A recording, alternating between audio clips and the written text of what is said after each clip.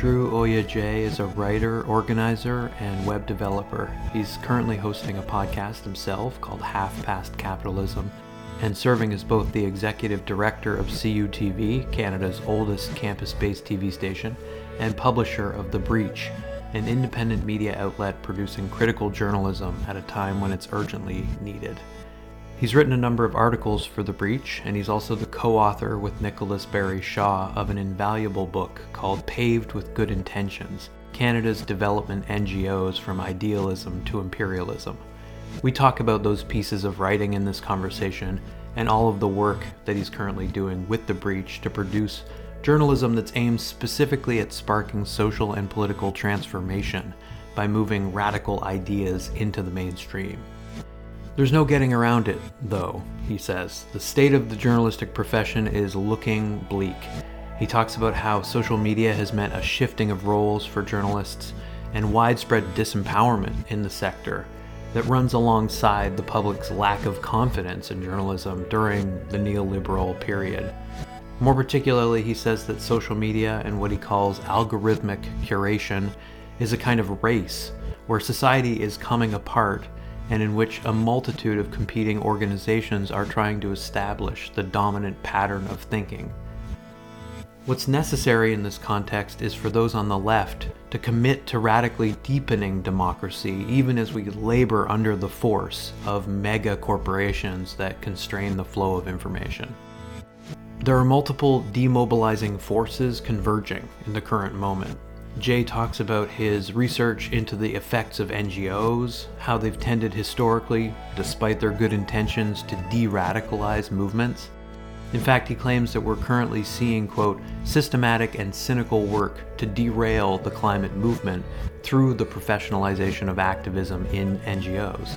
What he laments is the loss of direct accountability and the constitutive links that movements have with their members as groups become incrementally more accountable to funders over time. So a major theme here, I would say, is the problem of how particular patterns of thinking are created and then become very difficult to dislodge. We discuss the ways that geopolitical patterns of thinking have historically undermined any notion of a rules-based international order. He offers some nuanced analysis of the role of NATO in creating the conditions for the crisis in Ukraine, while necessarily dwelling with the impossible contradictions of that military conflict, and the terrifying possibility that it could actually mean nuclear war, given the brazen ways that major powers are dealing with and have dealt with the prospect of nuclear annihilation in the past and present. It's clear that for Jay, we also need to unpack and come to terms with the collective trauma of settler colonialism and how it lives on in scars and patterns of thought we inherit. He emphasizes the ongoing violence of colonial oppression and how today Indigenous peoples are, quote, handcuffed to an objective measure of climate collapse in ways that reinforce the ties between racism and capitalism. We talk in bluntly critical ways about how, as he puts it, capitalism is always looking over your shoulder, creating, commodifying, and exploiting our relationships in its image. For this reason, he stresses the importance of class as a site of social transformation, especially in relationship to established and emerging environmental movements, where we're starting to realize that we share a grim fate under the brutality of petrostates, as he puts it. Wars are spreading globally and the climate emergency is accelerating. What are we going to do? Jay makes it clear that the crises we face are going to require mass mobilization to stop them, and that part of the battle involves confronting the class privilege and extreme wealth that makes it too easy for some to just basically refuse to perceive reality as it is.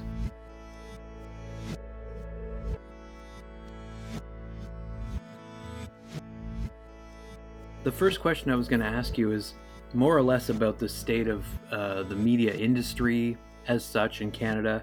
I interviewed Nora Loretto for the podcast, and in her book Spin Doctors, like the end of that book talks about this countrywide gutting of the news media that kind of accelerated during COVID. She says that with the exception of the airline industry, no other industry was probably hit as hard as journalism, writing that, quote, By March 2021, the industry had been battered, with thousands fewer jobs remaining after year one of the pandemic than there had ever been in the modern era of Canada's mass communications industry. And she gives some numbers from JSource's media impact map that 129 media outlets across Canada experienced some kind of COVID related impact, and there was just like massive job loss basically. And I guess like from your perspective right now, working as publisher at the Breach, what do you feel like the goals of the Breach are in this context? Like, I guess, who are you hoping to reach? Do you have to be concerned about things like, filter bubbles and algorithmic media? Those are constraints we kind of have to work with now. And, just generally, do you have to think about these sorts of things in order to stay afloat at a time of unprecedented cuts to journalism in Canada? In terms of the Breach, I mean, I think our goal is, as our sort of tagline states, journalism for transformation. So the idea is um, to use journalism as a tool for, I guess, on a bunch of fronts, like getting transformative ideas out into not just a small readership, but into the sort of mainstream. And there are a few different ways to do that. You can reach people directly, or you can influence the existing media. And I think we try to do a little bit of both. Yeah, I mean, I think in terms of the overall picture of journalism, there's things are bleak. Mm-hmm. I mean, I think there's been a decline really since the 90s. Like that was the peak of of journalism, as far as I can tell. That was when you had the most journalists employed, and there's been sort of a decline and a sort of a drastic shifting of roles, and I think it's led to sort of pretty steep disempowerment in the sector overall. And I think, obviously a huge part of that is Facebook and Google, just like taking up all the ad revenue. Mm-hmm. And I think there's some big opportunities. I mean, unquestionably, it's led to sort of a decline in the sort of confidence in institutions. I think, like the fact that you have corporate consolidation on the one hand, and just a shuttering of outlets, especially local news outlets, I think have really been the hardest hit, as far as I can tell. Like small town newspapers have just been sort of gobbled up by corporate players at an astonishing rate, or just shuttered straight up. And either way, it's bad. Like you have, like you end up with a situation where people are the news people are getting is either sort of more sort of canned, centralized sort of filler that doesn't engage with their local situation, or it's just like toxic social media is sort of what's filling the gaps. Mm-hmm. In terms of I think it's not my coinage, but when you have news deserts, basically what you end up with is news scorpions, snakes, and cactuses. Like you end up with sort of shredding the social fabric. And so I think that that's a big part of the political landscape that we're sort of dealing with, and that's not limited to the media by any stretch. I think neoliberalism is sort of deteriorating faith in institutions across the board, and so far the sort of the ruling class, the people with the opportunity and ability to do anything about it, haven't been doing anything like what the scale of the problem would require. So to come back to the Breach, I mean, I think in that context, there's basically two ways to go. Socialism or barbarism, basically. You can say, like, there's you can either radicalize and deepen and create more democratic society across the board, and that means economically, that means culturally, that means certainly at the realm of like formal political representation. Like you can either deepen democracy and participation and empowerment, or you can not, and just kind of see what happens. And that sort of brings me to, I guess, the last, like, or one of the ones that I missed in your series of questions there, which is, the sort of the daily me phenomenon. And I think that there's two elements to this. One is that, yeah, I think social media and, algorithmic curation broadly, whether it's YouTube or Facebook or Twitter or Google News, those are going to show people more of what they're already doing. And so it's a race. It's sort of a race, I guess, an ideology in a situation where society is sort of coming apart at the seams. It's a race, in slow motion. Obviously, there's still a lot of social fabric to be torn up. But it's, there's a race that's happening to see who can establish the sort of pattern of thinking that is going to be reinscribed consistently. Mm-hmm. And I think so that's one aspect of it, is just the sort of autonomous sort of AI just sort of doing its thing, like just figuring, like every platform is just figuring out, optimizing how they can keep each individual user on there for longer, clicking more, engaging more, watching more ads, and so on. And then on the other hand, you have this sort of like kind of incredible top-down control, which is it's just kind of astonishing to watch how the internet has gone from this thing where it's like, oh, it's open for everybody. It's anybody, anyone can be can be a star overnight. Anybody can, and the best ideas are going to gain momentum. And, going from that to like, oh no, we're just going to take all of certain people off of YouTube overnight. Mm-hmm. There's justifications on different levels. Chris Hedges was removed from YouTube. Like, you can say, okay, great. Like, he shouldn't have been messing around with Russian television. There's all kinds of counter arguments to that. He was shut out of the US media and so on.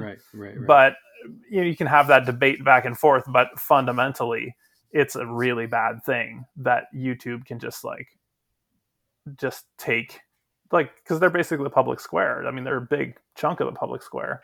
You're off YouTube, you're off of you just don't have access to like a pretty giant potential audience. Mm-hmm. And so that kind of, I guess, censorship or hard curation, so we say, whatever you want to call it, is like, the trend line is just alarming, Mm-hmm.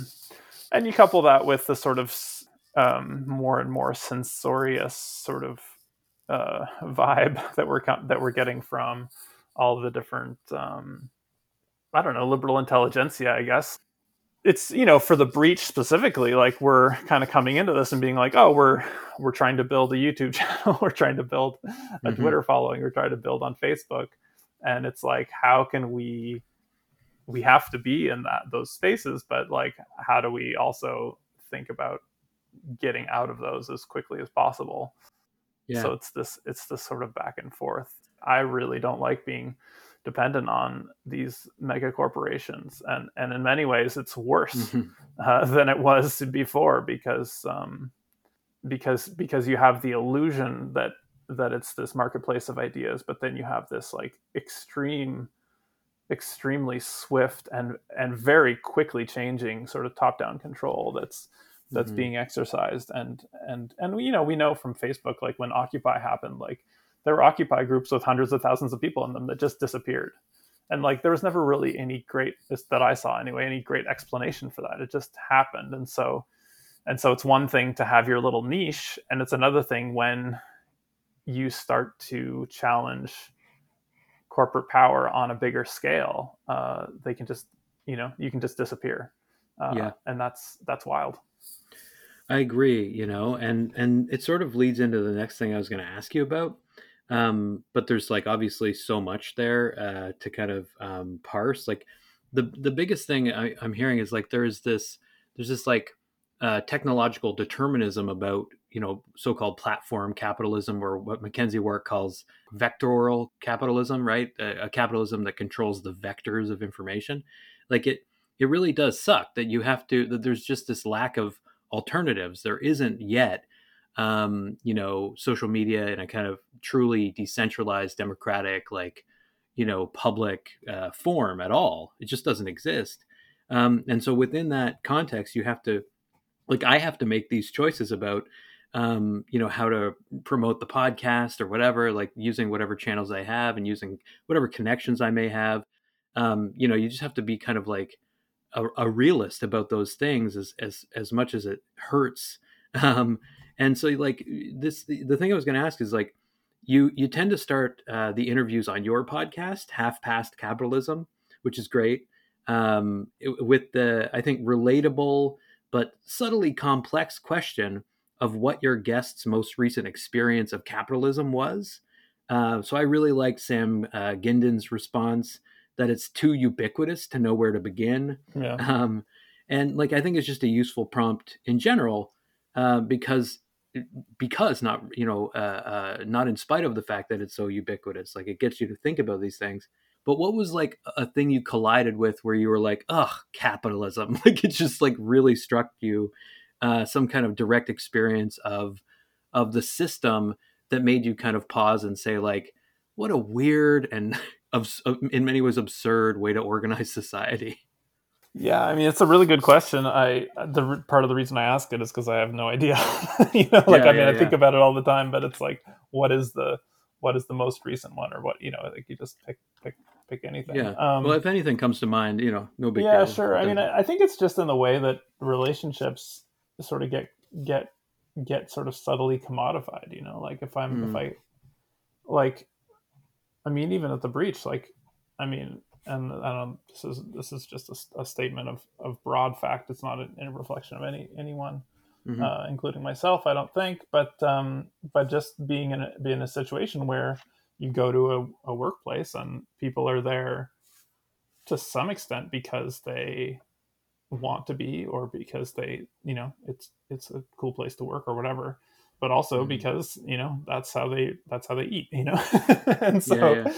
so we operate in that situation, and so there's not really a choice. Like, of course people should be paid for their work, but at the same time, like, you're operating in this like commodity relationship, even in the context of like a nonprofit has some democratic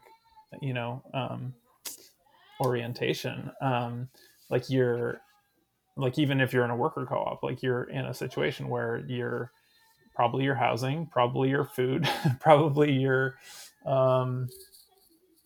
means of subsistence has been commodified, your heating and so on. I mean, and I think it extends honestly to like, I mean, this is why I think it's an interesting question. I'm not really answering the question, but I think it, extends to like friendships, romantic relationships, like everything is sort of, everything is bound up in this situation of like, where we all have this precariousness, or if we have sort of an independent level of wealth, we have this like this sort of mirror image guilt, which is that, or this like sneaking suspicion that we don't deserve it. There's kind of like a can't win quality to it that is sort of pervasive, in the sense that, yeah, you're either being exploited or you're exploiting, and that those are the kinds of relationships that you can have. Obviously, there's lots of friendships and mutual aid exchanges and things where capitalism probably doesn't come into it, but it's in the room still, like it's sort of lurking, looking over your shoulder, being like, and you're sort of, there's always a second guessing that's happening about whether there's sort of a commodity relationship or an exploitation relationship, or whether you're being exploited or exploiting. And on a personal level, it's just something I think about all the time, in terms of how to, make my relationship, whether it's to food, housing, other people, my kid, like the land I live on, like how to decommodify that and sort of take capital, like make space for capital not to be so ubiquitous in it. But it's not straightforward, because if it's not at the wheel. It's not, if it's not seizing the controls or at the wheel, then it's in the back seat, sort of whispering things. Totally. Yeah, I mean, I interviewed Kathy Weeks for the podcast, and she's got this incredible book, The Problem with Work. And, I asked her I asked her questions about AI and automation, which, there's these books that try to imagine a sort of socialist utopia that will be provided almost by that alleviation of work.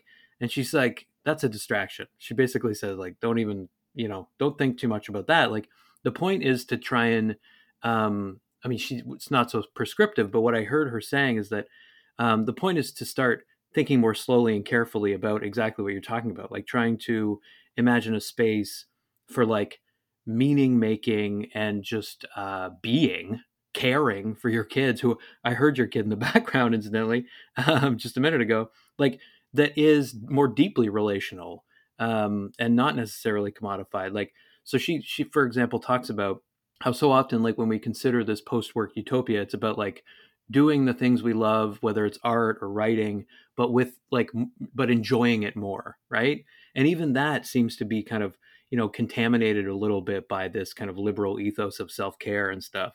And she's like, no, the point is like our imaginations right now are kind of stunted, and we are so wrapped up in our identities with like, pursuing work or losing the job to someone else or whatever, that it's necessary to kind of start from square one a little bit. And in terms of that, like, I was going to ask you just one more question, and then, I really want to ask you about some of your the articles that you've actually written for The Breach and your book. But another question, I guess, on like the challenges, I guess, of communicating resistance to capitalism, this kind of oppositional perspective. I think it's super difficult to sustain being anti-capitalist, but and that's because it's such a constitutive part of the fabric of our lives. But it's also this fact that it like touches and intersects with, but is somehow distinct from these other forms of like cultural meaning making, like identity, the fact that, race and gender also structure our lives. And this is something that you see in articles that are coming out of The Breach. So I guess like I wonder if you had any thoughts on how, as a communicator who is on the left and like advocating for eco-socialism, for example, how you relate that need to go radically in a systemic economically different direction, how you relate that to like cultural difference and questions of like identity. Like, how do you report on the convoy in ways that like address, for example, like economic anxiety, while still like underscoring the fact that this is like in some ways like a white supremacist occupation? Because the whole goal is to, as you say, like communicate ideas that will be bridgeable for like mainstream Canada, right? Canada is a white supremacist like country. There's kind of no getting around it. And yet it wants to be multicultural. It wants to be multiracial and multi-religious and inclusive and diverse. And it wants to embrace those things.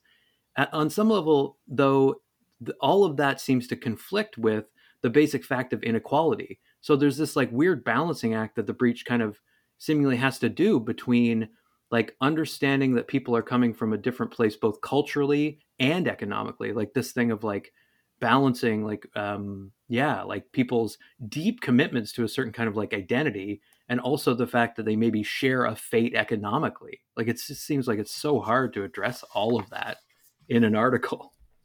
Well, this is the balancing act. It's about creating a holistic picture of reality. I mean, obviously, race and gender and all these, sort of identities that are either chosen or sort of, involuntarily created. Those have all pretty much been produced in the context of capitalism or severely impacted. Certainly a lot of racialization, I think, has happened in the context of as a sort of as a tool and as sort of a justification for exploitative relationships. Whether it's colonialism, which of course like started with other people whose skin was like nominally white, but who were very, very clearly, delineated. And then whiteness sort of shifts as like, you know, Irish people are sort of, mobilized in the US context or the Canadian context for this sort of like colonial project, all of a sudden, they become more and more white to the point where, they're indistinguishable from just a general whiteness. Mm-hmm. And then, obviously, you have slavery where I think, skin color is basically used as a sort of indelible mark to create a permanent underclass. Racialization is inextricably linked to that the creation of those exploitative relationships and the sort of delineations that undergird them culturally. Mm-hmm. And obviously colonialism it's the same thing. Like, where does the sort of anti-indigenous racism come from? Right. Like, it's not a thing that exists outside outside of like the like very capital driven need to like uh hyper exploit the land and just steal it. I think there's a disingenuous and ultimately inhumane way in which those things get sort of separated. So you can be like, there's a liberal sense in which you can try to separate indigeneity from the colonial relationship, or the capital that drives that colonial relationship to this day, or you can try and separate racialization from exploitation. But I think fundamentally the character of the specific kind of racism that sort of is still a dominant force in our society is very much a product of capital. And so that's not, that's historic, and it has evolved since then. It's constantly changing.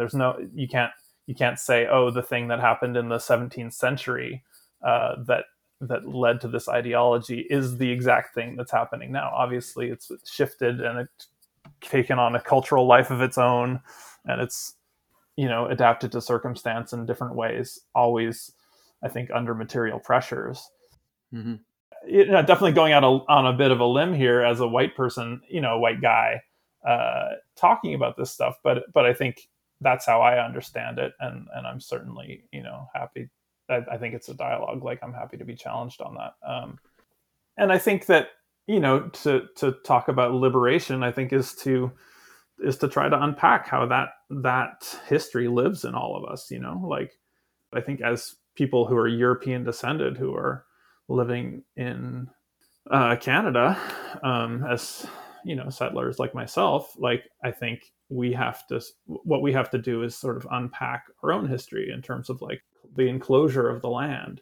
Like, that there's just there's a collective trauma, I think, and history that lives on in any kind of person who's descended from like peasants or working class people, and the sort of inverse trauma of sort of self dehumanization if you come from like the gentry or the lords who are doing all this or perpetrating all this. Like, I mean, obviously you can't compare that to the trauma of being colonized, but it is a dehumanizing thing, and it does create scars and patterns of thought that aren't just, it doesn't get you off the hook of having to like unpack your own, Yeah. what you inherit, whether it's through your family or ideologically through your schooling or whatever.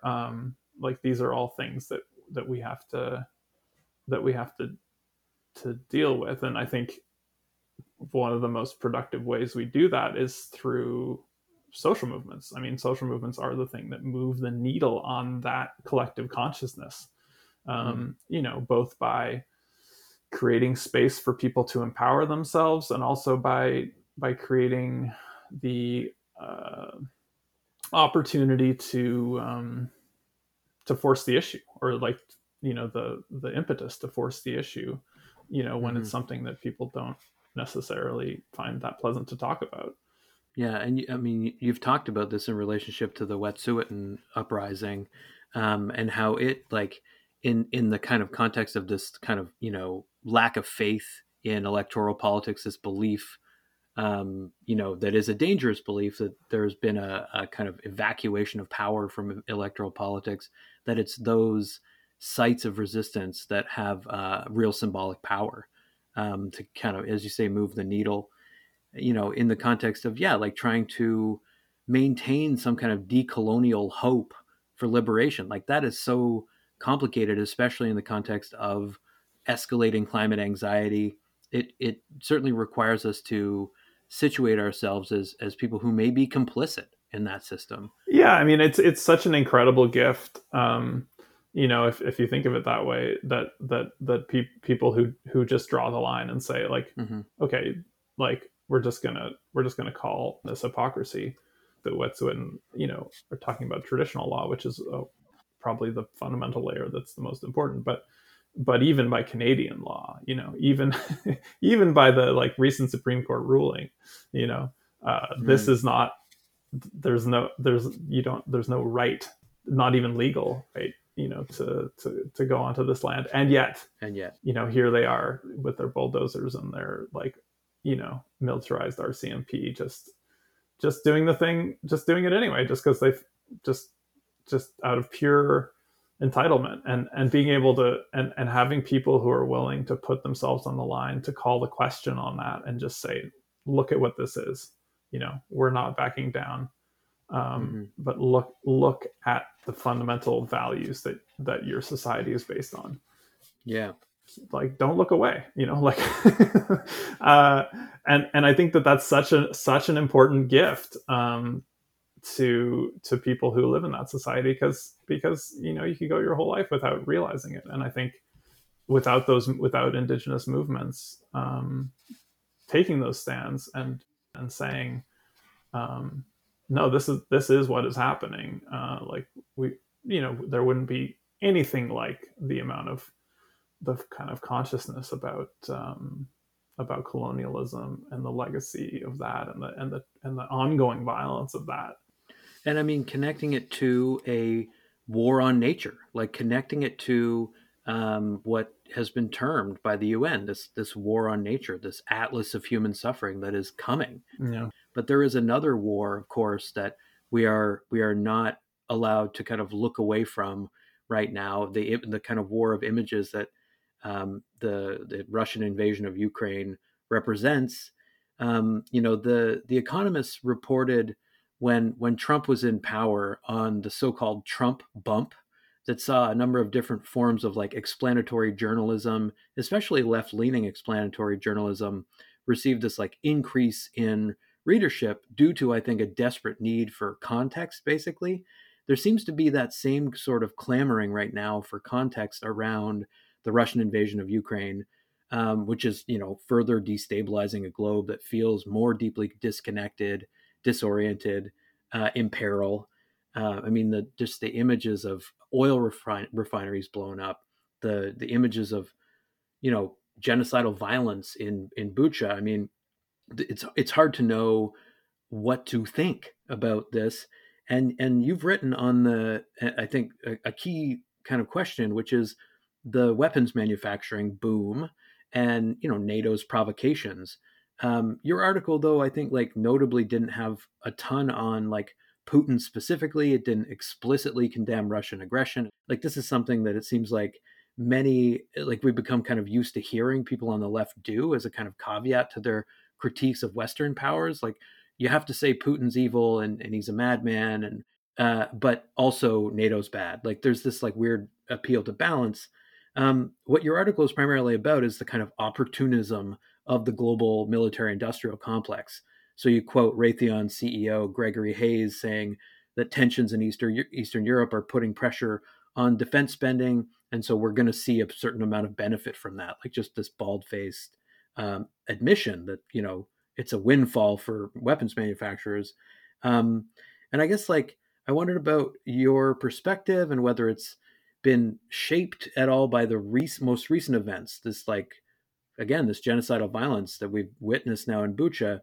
The Russian army's viciousness has been met with so much shock, but the solutions have largely just been to send more weapons, to fund more weapons manufacturing. and to maybe work harder, I guess, to divest from Russian energy. Um, what is your sense of what's like possible here? What is imaginable here? And what are you hoping to give publics a better picture of in terms of this struggle over Ukraine? Yeah, I mean, I think it's a tough one for the left because usually we're used to having really easy answers. I think mostly because we're usually speaking, as certainly the North American left, north of the Rio Grande anyway, we're used to speaking from a position of like opposing our own government. And so it's like, oh, if only our own nominally democratic, you know, government that like everyone we're talking to has tremendous power to influence. If only all those people did something a little differently, then, we could save millions of lives and make a better world. In this Mm-hmm. case, it's an interesting situation because it's, in the immediate sense out of our control. Um, Yeah. in the in a larger sense, it's most definitely, a product of the last 30 years of just absolutely wildly bad policy, Mm-hmm. inhumane, economically like stilted, ill-informed, policy. Um, and so, yeah, I start with the fall of the Berlin Wall. Like, you know, did the U.S. have to go in, or did the International Monetary Fund have to go in and like gut the Russian economy and and uh, impose shock therapy on it to the point where like a generation of I saw a video the other day of like, Russian youths, people in their, early 20s talking about talking about Putin basically and being like, well, it's better than what my mom said it was like in the 90s, like that was literally what somebody said. And it's Mm-hmm. like, the like life expectancy dropped like 20 years or something. I don't remember exactly the numbers, but just a drastic decline in by any standard of living. And so you have now a generation of people who didn't even live through that, who are still like, it could be worse, Mm-hmm. and that experience is one of the absolute pillars of Vladimir Putin's um, current ability to rule, and the inability to replace him, because people know that it could get worse. Especially, it could get worse if the U.S. gets its hands on Russia again. Like that is a thing that is topmost in people's consciousness in Russia. And the sanctions have to be deepening that resentment, right? Oh, absolutely. And I again, there's no easy answers here. I don't, there's no way to Yeah, yeah. reverse that. But I think the first step is to understand it. You just say like, okay, the fall of the Berlin Wall happened. We just devastated this country, which is now, you know, and the consequences of that are very clear. And then we expanded NATO. You can debate the sort of NATO expansion. I mean, my mom's from Estonia. I have relatives there, and like I follow the media there a tiny bit, and I kind of get it. Like if I was there, Mm-hmm. I would want to join NATO too.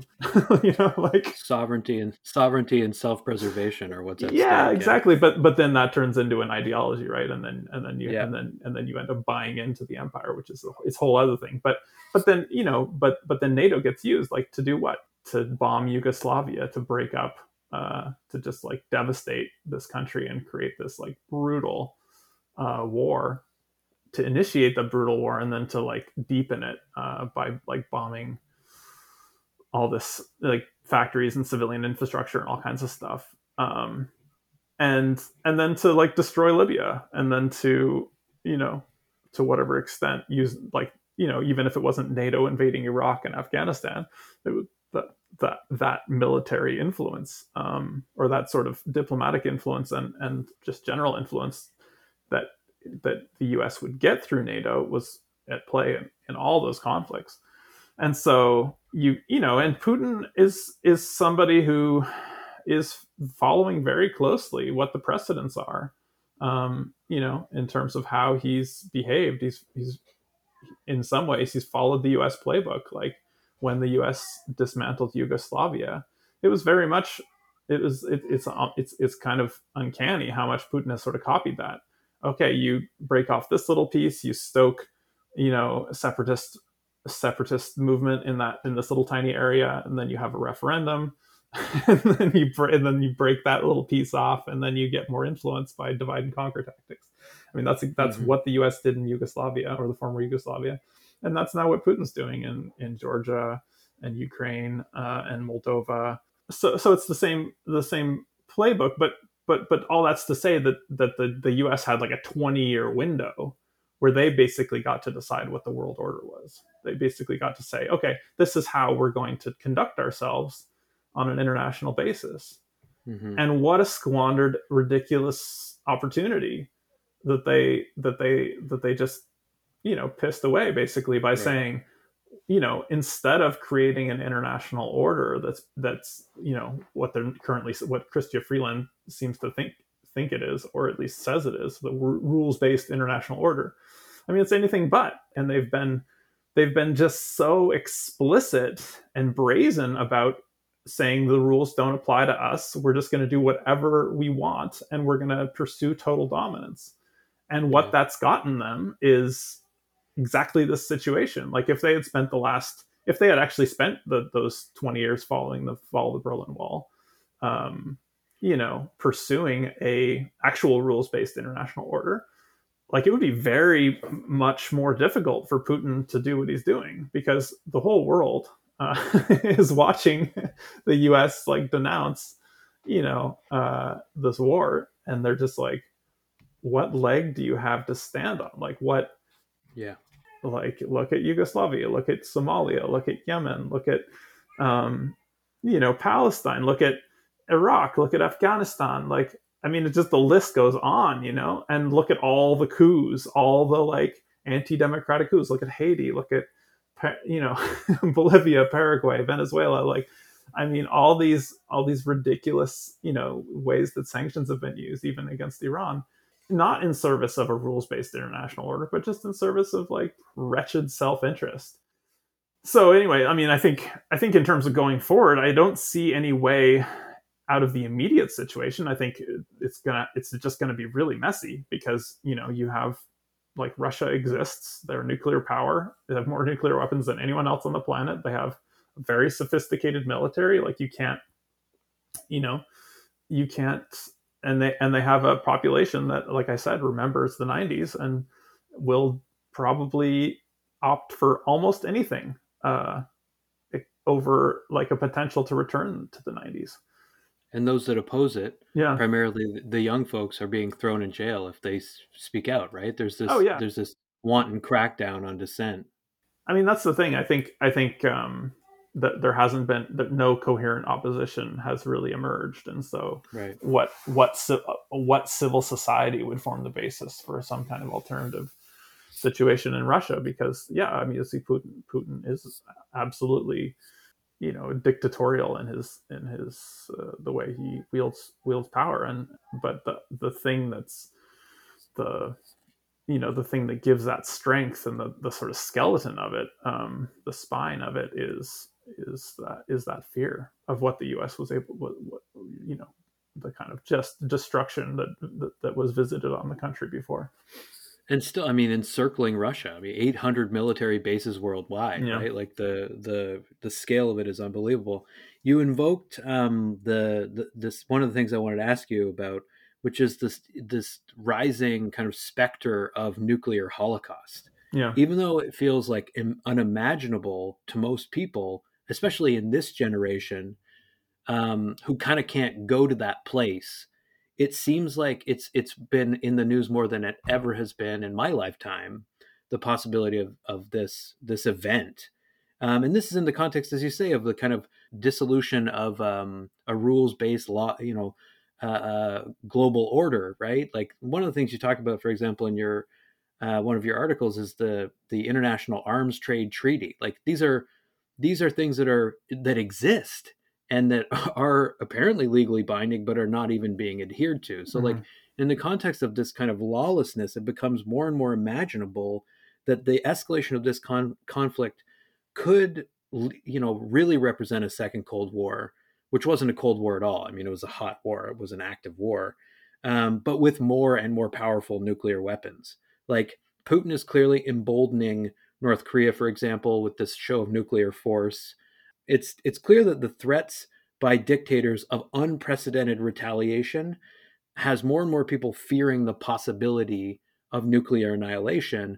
And so, like, I don't even really know what to ask, but my question is simple in a way. Do you see any sense in the notion of, as it's called, mutually assured destruction today being somehow a deterrent? Like, this has always been the language of nuclear warfare, like we can't use nuclear weapons because it will assure mutual destruction. This kind of bizarre logic. Where do you think we're at in terms of like imagining that eventuality? Yeah, I mean, as you said, the Cold War was anything but the so-called Cold War saw so there were a lot of different examples that different historians have sort of dredged up of like how close we came, like Yeah. some whether it was the Soviet submarine captain during the Cold War receiving the order to fire uh, nuclear weapons and then being like, I think I'm just not going to do that, or like the Soviet early warning system malfunctioning and people being like, should we launch the should we launch the nukes in response? Let's just hold off on that a second. Like we came so close, I think, so many different times to just annihilating the planet, really.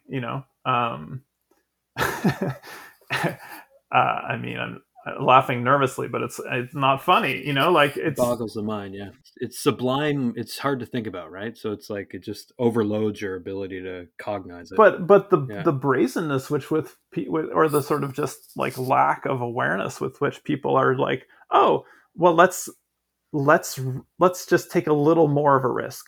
Like we're not gonna, yeah, of course we don't want nuclear war, but let's just inch ourselves toward it a little more and just see, just because that seems like it's a worthwhile thing. It's like, no, that's not worthwhile. I'm sorry. Like, Let's not toy with that brinksmanship. Let's not go there. Yeah. and this whole idea of a no-fly zone. I mean, thankfully, it seems to have died down a bit, but it was wild. Yeah. Um, Yeah. What would that have looked like? I mean, it would have. Yeah, you write about it.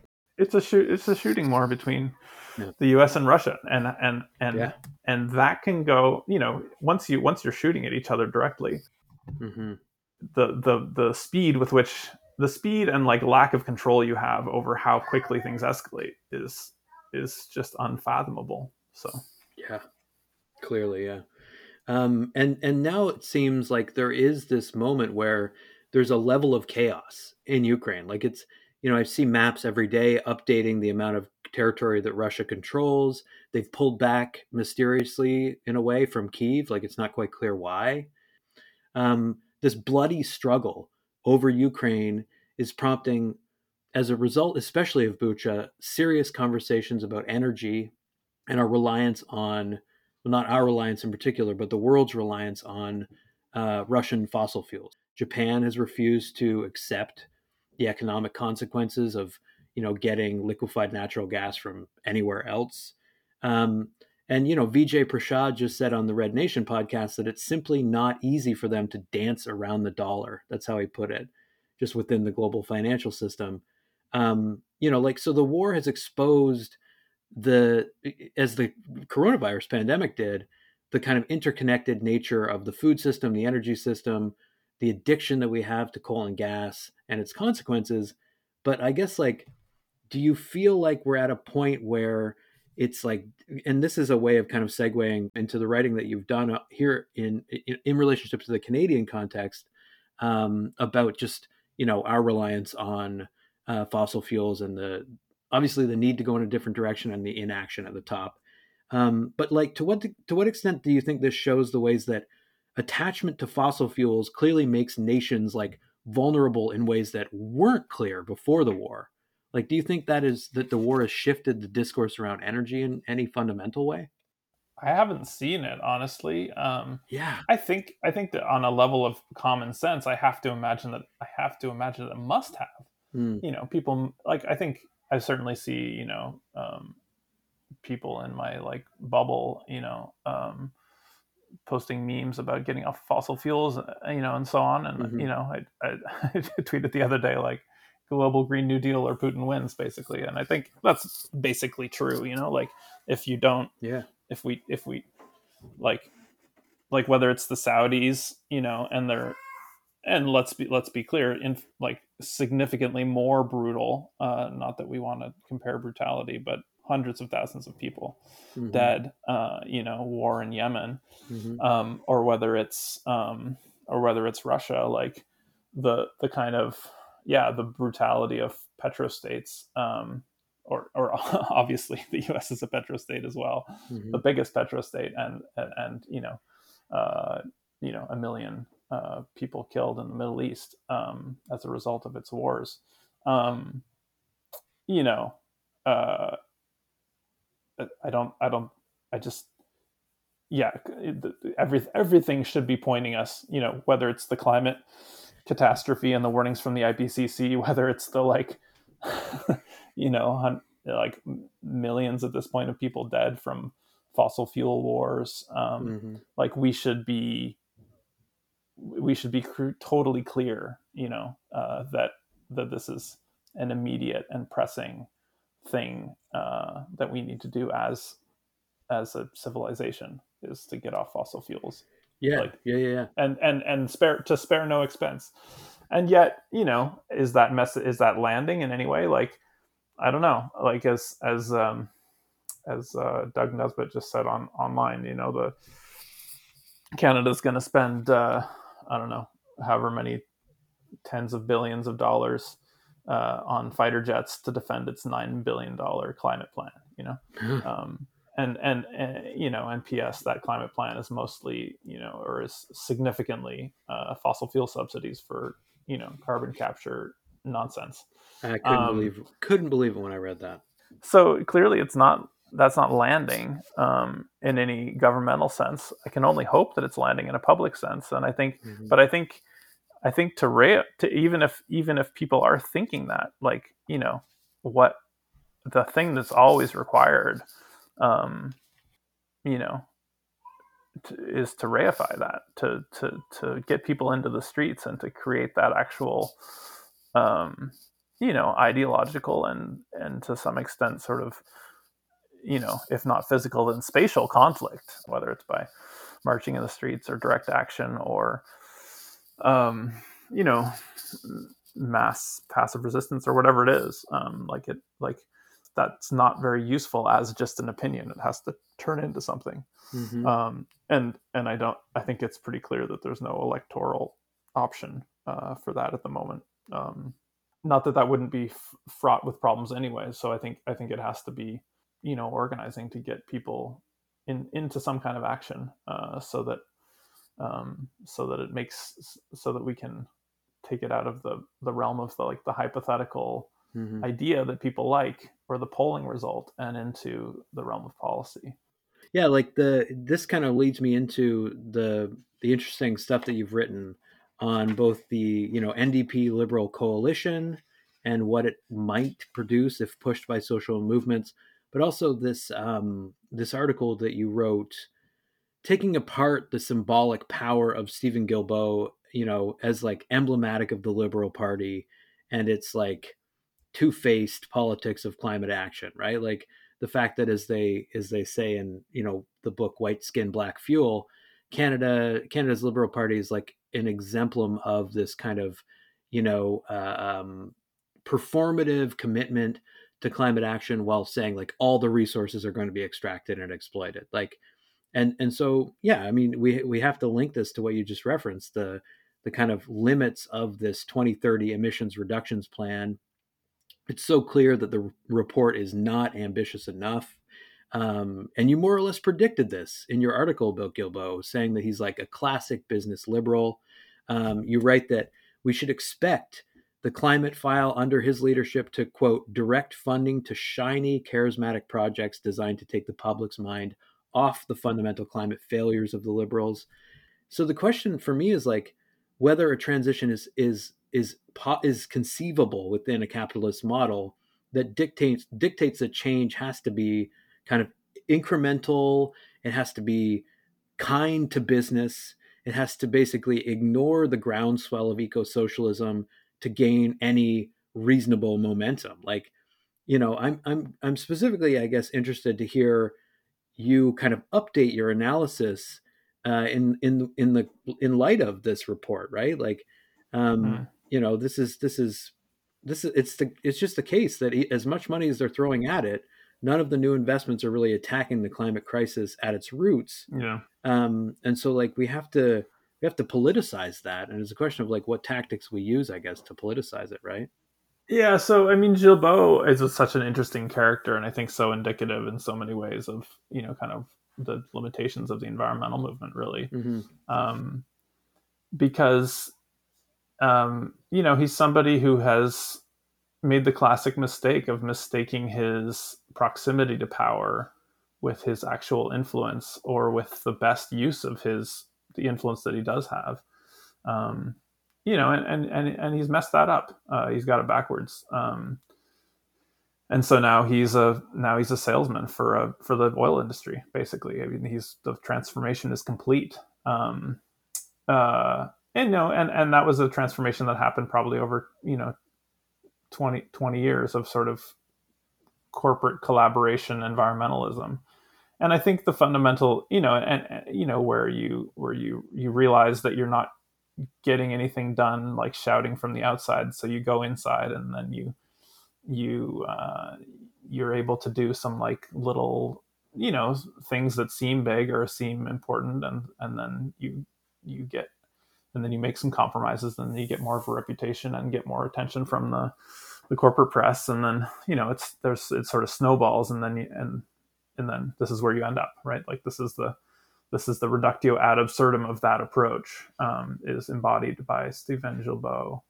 And I think this is why class is so important in the transformation of society. It's not because it's special in some magical way. It's because the people who are part of a class live the consequences of whether they're winning or losing, and Basically, can change course and change their leadership accordingly. And I think with the environmental movement, there's not that direct connection. Like if you're part of a working class struggle that's trying to get more wages, like whether your wages have gone up or down, whether you have more public services or fewer public services, like you know those things because you live them day to day. And I think in the environmental movement, with the giant exception of people who are the victims of environmental racism or colonialism, or who are suffering from the violence of colonial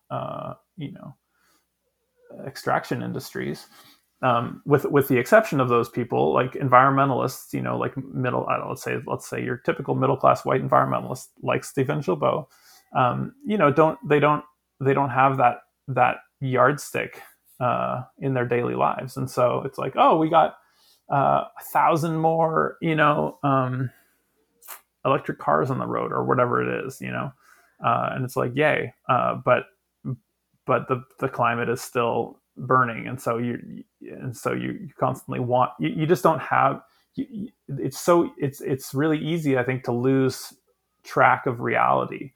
And so I think that's why Indigenous leadership and leadership of downstream communities or downwind communities is so important in the context of climate struggles. And certainly people in the global South who are going to bear the brunt, people from small island states and so on, like, because they are handcuffed to an objective measure of whether we're actually making progress on the climate or not. And they are through no choice of their own accountable to that measure, because that's their life that they're living. So yeah, I think that's the fundamental challenge, and I think we have to sort of reorient around that, because otherwise you end up with this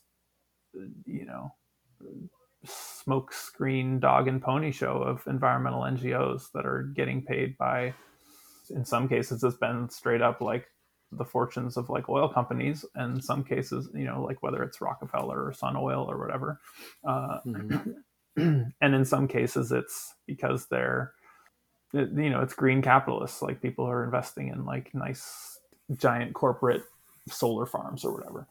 But either way, like that's a dead end in terms of meeting the actual objective needs of stopping climate change to an extent that actually doesn't result in mass suffering, mass death, and ecological collapse. Mm-hmm. Like that's the measuring stick. It's not you know how many lead certified condos got built or whatever. Like that's not the measure. If it was, then Stephen Gilbo would be a bona fide hero. But it's not, and he's not. Yeah, yeah.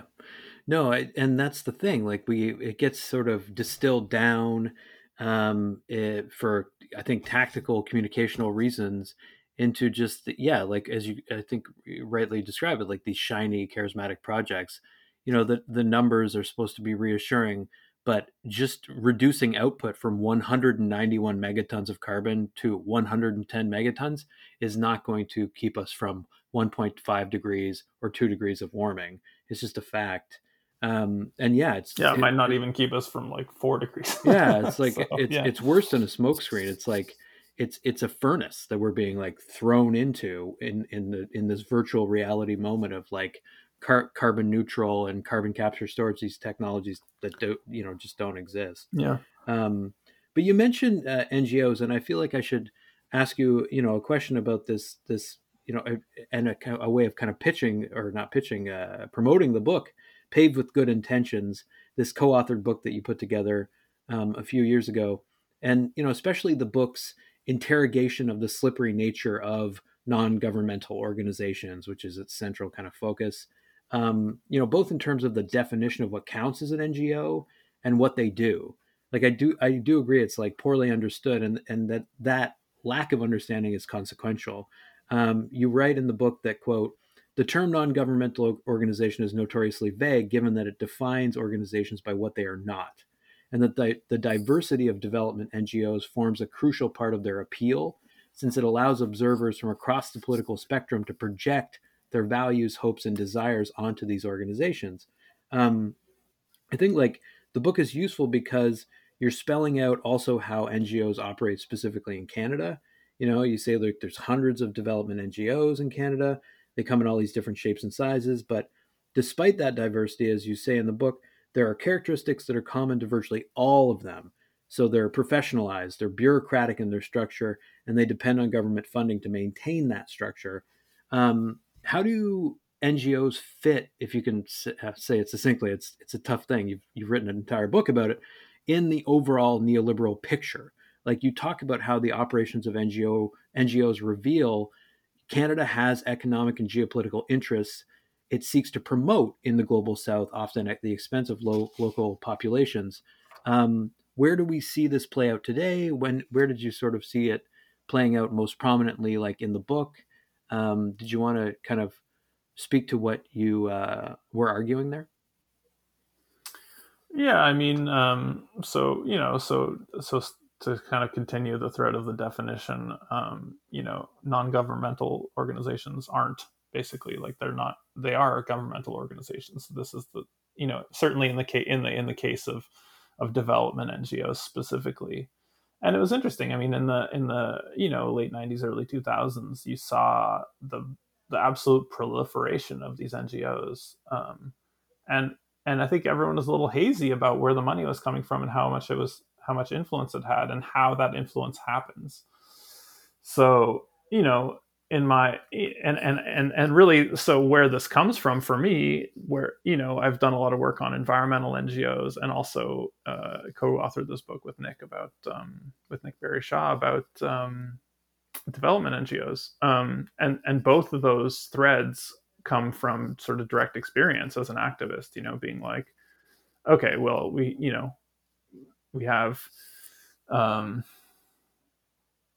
we have a big issue like global poverty, or we have a big issue like the climate and the tar sands, just being the world's largest industrial project that's like you know destroying the climate. Like, how do we deal with that? And then all of a sudden, and then looking around to see who your allies are. Like, oh, you know,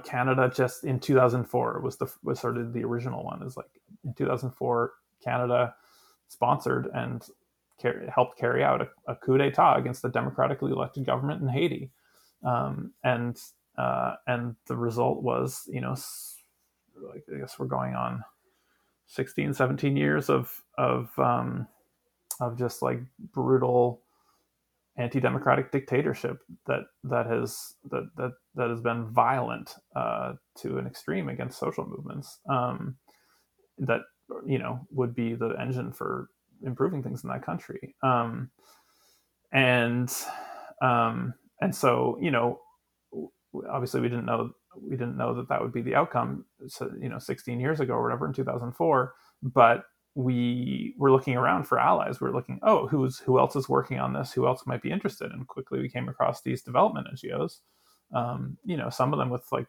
strong histories in social movements, who were like actively throwing a wrench into anti coup d'etat organizing, actively sort of throwing up a smokescreen on behalf of the Canadian government, not without explicitly supporting it, but definitely playing a role of smearing the sort of democratic opposition, and muddying the waters in terms of like saying that Aristide was a dictator or whatever, and most crucially that objectively the government, this is Haiti's chance to turn over a new leaf. It turned out to be anything but a chance to turn over a new leaf. I mean, I think history has really borne us out on that one. But at the time it was alarming to see all these sort of nominally progressive, in some cases left-wing groups, on what we thought was the wrong side of history, and I think what objectively has turned out to be the wrong side of history. And we were like, what is going on here? Like, why are these people acting so badly? And it turned into a kind of follow the money thing, where it's like, they've been getting money from the Canadian government to run programs in Haiti and all over Latin America for, and really the world for the last 10 years, and careers have been built up, and jobs are at stake, and millions of dollars in funding is at stake. And you don't have to go much further than that to understand how somebody drifted. And it's the same story that it's the Steven Guilbeault story to a certain extent. It's like, you start out with this idea, and then you're an idealistic actor, you're wanting to make things better, and then you realize that you can do more if you had more resources, and then you're offered resources, and there's no sort of compromise to be made initially. Like, foundations and governments don't come in saying you have to sell your soul to the devil. They say, here, we love what you're doing, take these thousands or millions or whatever dollars, and do more of it. Great, wonderful, love it, keep going. And people are like, oh, good, cool, like, we'll do that. And if you don't have a really clear analysis of how that is not going to be a constant, that's not going to be how that funding works permanently. That's just how it starts. If you don't have that sense, then you don't have a plan to like create an independent source of funding for when that funding starts to drift in a different direction. And you're very susceptible, because at that point you're probably paying your rent, and maybe you got a nicer apartment, maybe you have a family now, maybe you have a nice middle-class lifestyle, maybe you have family pressures, maybe you're taking care of whatever, you're doing whatever you're doing with your salary, but all of a sudden that salary is at stake when 3, 4, 5, maybe even 10 years down the road, the government's like, well, our priorities have shifted a little bit. When the foundations, to the environmental NGOs say the same thing, like, our priorities have shifted a little bit. I would hear, you fill out this funding application for this other priority, I'm sure you'll get funding, but you just have to sort of adapt a little bit to, what we're funding now.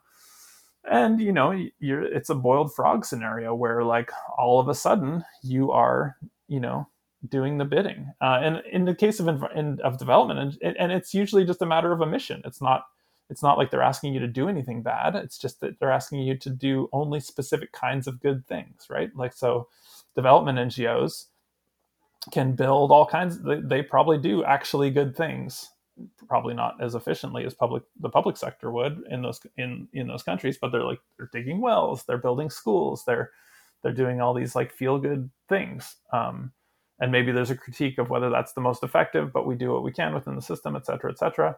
But but the real juice is that they don't get to, like in we give the example of Ghana, where the IMF came in and did structural adjustment and said, oh, you guys have to cut like your education funding and your health funding and all your public sector basically. And because there was all and because they part of that program was that they flooded the country with NGO funding, with development NGO funding. There was no coordinated resistance to those public sector cuts because you can basically say like all the best leaders, all the sort of people with social capital can have the choice. They can either make no money and fight this inexorable neoliberal beast that's chewing up their system, or they can accept the money and maybe do some good, maybe build a school, maybe dig a well. And all they have to do is ignore the fact or not speak up about the fact that for every school that got built, three probably got closed, and just because of this imposition, because of the structural adjustment that's happening. And for every for every little community health clinic that you set up, or like vaccination program that you get to run through this development funding, you probably have a hospital close, and that's the trade-off. And it's, when you look at it from that perspective, it's just so sickeningly amoral and cynical.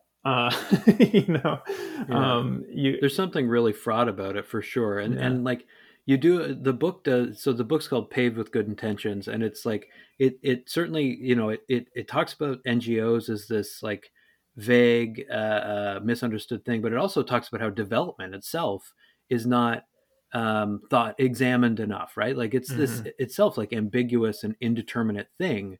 When does development end? When have you achieved something, and to what extent is development sort of wielded as a concept that facilitates like the structural readjustment that can sometimes, like, for example, when you talk about the context of Palestine, lead to, as you put it, the negative depoliticizing of mass movements. Like, you talk about how NGOs can serve to contain popular movements, and that NGO programs were in Palestine realigned away from the struggle against the occupation to an apolitical agenda of service provision and state building. Like, that kind of subtle perspective is often missing in just the kind of rah rhetoric of NGOs and their humanitarian sort of salvation of developing nations. And so I think so you're documenting the forms of, like, in Palestine, socialist organizing that were demobilized by that move, and the transformation of activism into kind of technocracy, which is so brilliant. I don't. It's wanna, diabolical for sure. Yeah.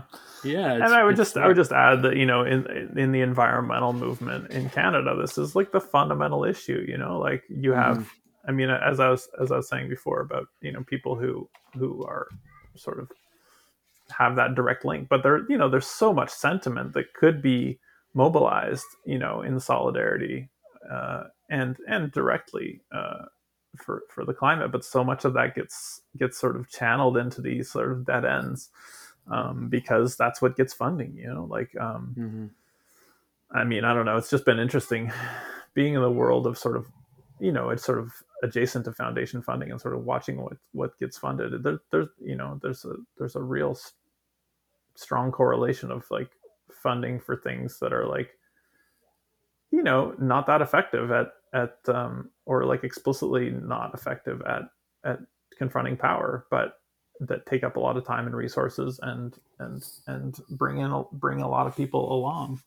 And I think, Mm-hmm. the I mean, when you saw Earth Day kind of come out, just the tremendous grassroots energy of it, from the 70s onward, really was just, I mean, it's just such a massive, it's kind of it's just an incredible upheaval of consciousness that happened in terms of people becoming aware that they live on a finite planet with delicate ecological systems to sustain them. Like, it's Mm-hmm. just this incredible moment, and it continues for decades. And really, what you've seen is that there's just so much power in that, but there's been a very systematic and cynical, uh, you know, work that's been done to derail the power of that in terms of confronting the actual damage that's being caused. Like, and you see just Mm-hmm. waves of it. It's like,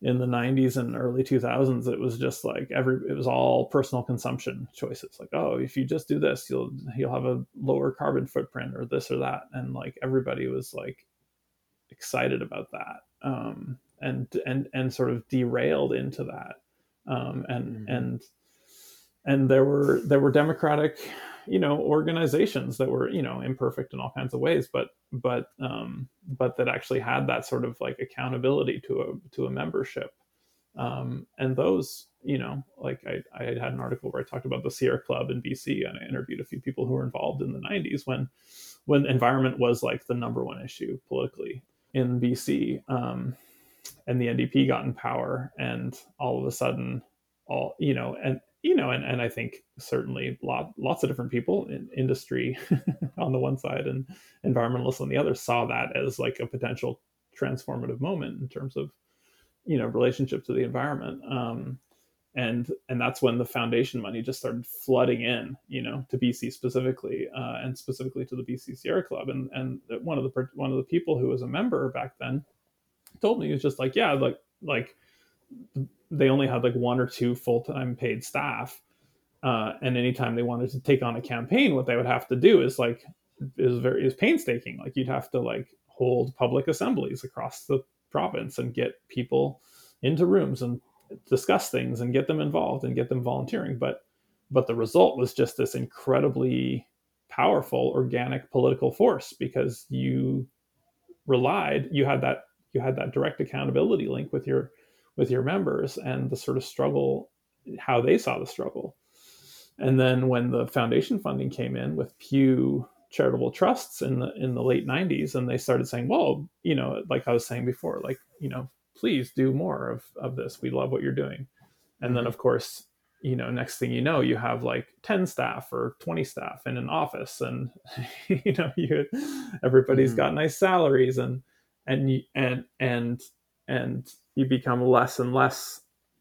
In fact, the membership becomes a liability, because who you're really accountable to is the funders, because that's how you get your next tranche of funding, and the members, if they have priorities that deviate from what the funders want, and like, obviously this happens over a decade. It's not an immediate thing, but that drift happens where it's like, oh, now we're a funder driven organization, not a membership driven organization, and Mm-hmm. the membership sort of just dwindles away. And I think that's a great tragedy that nobody sort of, noticed that, and not, or thought it was enough of a problem. I think there's a kind of like, everybody's doing their thing, we need everybody, we need all hands on deck. I think that's the sort of attitude that people have toward it. It's like, oh well, there's the more moderate, foundation funded groups, and then there's the grassroots groups, and we need everybody, and we shouldn't fight amongst each other. But the fundamental contradiction is that those well-funded organizations have been holding back and badly defining the terms of environmental struggle and climate struggle for decades now. And Mm-hmm. the terrain is a little different. I think there's a little more awareness of that a little bit more, and a little more emphasis on grassroots mobilization, but not enough. I think we still have that. We're still dealing with that hangover, you know. Totally. And I mean, like, I feel like I already know. I often, like, the last thing I do is title these episodes when I Mm-hmm. post them. Yeah. I think I already know what the title is going Oh to yeah. be, because it seems like you're breaking down the kind of manifest necessity and moral hazards of compromise in, like, so much of your work. Like, compromise keeps coming up in so many of the answers that you've been giving. Huh. And so, like, maybe we could end on the question of this NDP liberal compromise that was just forged. You wrote this measured, but I think mostly hopeful article recently, historicizing some of the gains that have been made in the past when this kind of collaboration takes place. There have been moments, you document them, where it's been possible to push a progressive agenda in Canada when these coalitions form. The way you put it is that, quote, a look at past minority governments can clarify how we understand what is happening right now in Canadian politics and what might be winnable under a future minority government. So, the compromise could be good in some ways. And, like, people should read your article. It's titled Movements Can Seize the Opportunities of a Second Minority Government. Here's how, um, to get those examples. But I guess, like, just what do you see as the key policy initiatives? Environment, of course, and fighting climate change has to be one of them. But, there are others that you name that could get more traction through this partnership. And I guess, like, do you actually have hope that this could represent a kind of left turn for the country, or is it just another case of the NDP conceding its power to the Liberals? Yeah, I mean, I think so. The question of compromise is an interesting one. I don't feel like I've ever had any problem with compromise. What I do have a problem with is sort of retroactively telling a story that's false about the compromise. You know, Mm-hmm. like if you're like if you don't have enough power to get the thing that you want, and you get some key reform instead, that that's a compromise, and that's fine. That that it is what it is, and we don't live in the world where we get to have everything we want. But the problem happens when you say, oh well, the compromise was the thing we were looking for all along, and we're actually geniuses because we got the compromise. I think Mm-hmm. that's when you start to that's when you start to believe, when you start to drink your own Kool-Aid. That's when you really start to go off the rails, and it's really hard to hold the two things at the same time, because there's a real emotional sort of impetus to align what you can do with what you want. And I think that's the sort of ideological challenge, really, and to find a way to orient yourself properly in that. And so I think with the current NDP, I guess my sort of cynical take is that what they've gotten out of it, what the NDP leader and the sort of people running the show in the NDP have gotten out of it, is that they get to keep their jobs for another 2 years and sort of be whatever they are. And what the Liberals get out of it is basically the same thing. They just get, I mean, the Liberals just get free reign to do what they want. I guess the problem for me is that I think it's not the moment to ask for some, like, a means tested dental program, just basically the new thing that they're getting. Everything, a lot of the other things were sort of either tweaks or sort of things that were in the liberal platform even. And so yeah, you're holding the Liberals to their word, and so who benefits from that? I mean, it's the Liberals, clearly.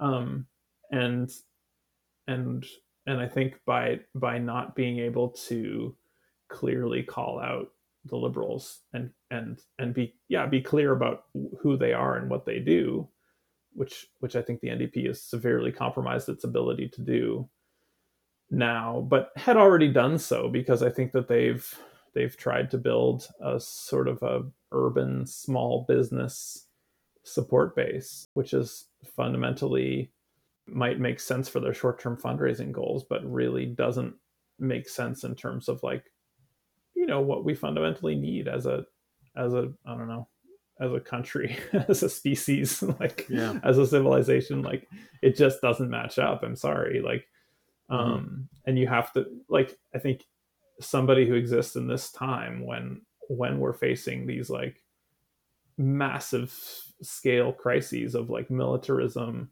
imperialism, Emergent infections. yeah, pandemic, inequality, and the climate crisis first and foremost. Like, if you're not able to articulate some kind of vision that actually meets that moment, like, I mean, what are you doing really? Like, I agree. why are you in a leadership position? I think if you're not even willing to articulate that, even if you said, okay, a global Green New Deal is not within reach right now, so we're going to focus on this smaller goal, but we're going to keep that bigger goal in view, then that would be one thing. But Canada's a G7, G8 power. One of the big players in the IMF. Like we're a one of the highest military spenders, certainly. We're a global force, and like there's just nothing from the NDP except they'll be like sort of trailing public opinion by like 20 feet. Like some majority of Canadians think that like 70-year occupation of the West Bank is unjust, and the NDP is kicking and screaming got dragged into taking that position. And it's a popular one. And it's the same thing with like, I don't know. Just the ability to actually use that incredible platform which has been built by several decades of working class struggle, like Totally. And now you're using it for like minor tweaks to healthcare and self-aggrandizement. Like it's depressing and it's inadequate, and I think whoever decides that that's the thing that should be done in that context, I think should just step aside. Yeah, and I think in order for something more radical to fill that void. So yeah, and this is why I so value The Breach and look forward to seeing what it can kind of become. And it's great to talk to somebody who really cares about these challenges. The tactical reasons for, you're thinking about the tactical reasons, as it were, for like compromising, but also this like fundamental need to, it seems to me, like fight a system of cruelty that hoards abundance for the few, to the detriment of the many. So it's awesome to talk to you, and I appreciate you making the time. Yeah, I appreciate it. It's been a super interesting conversation.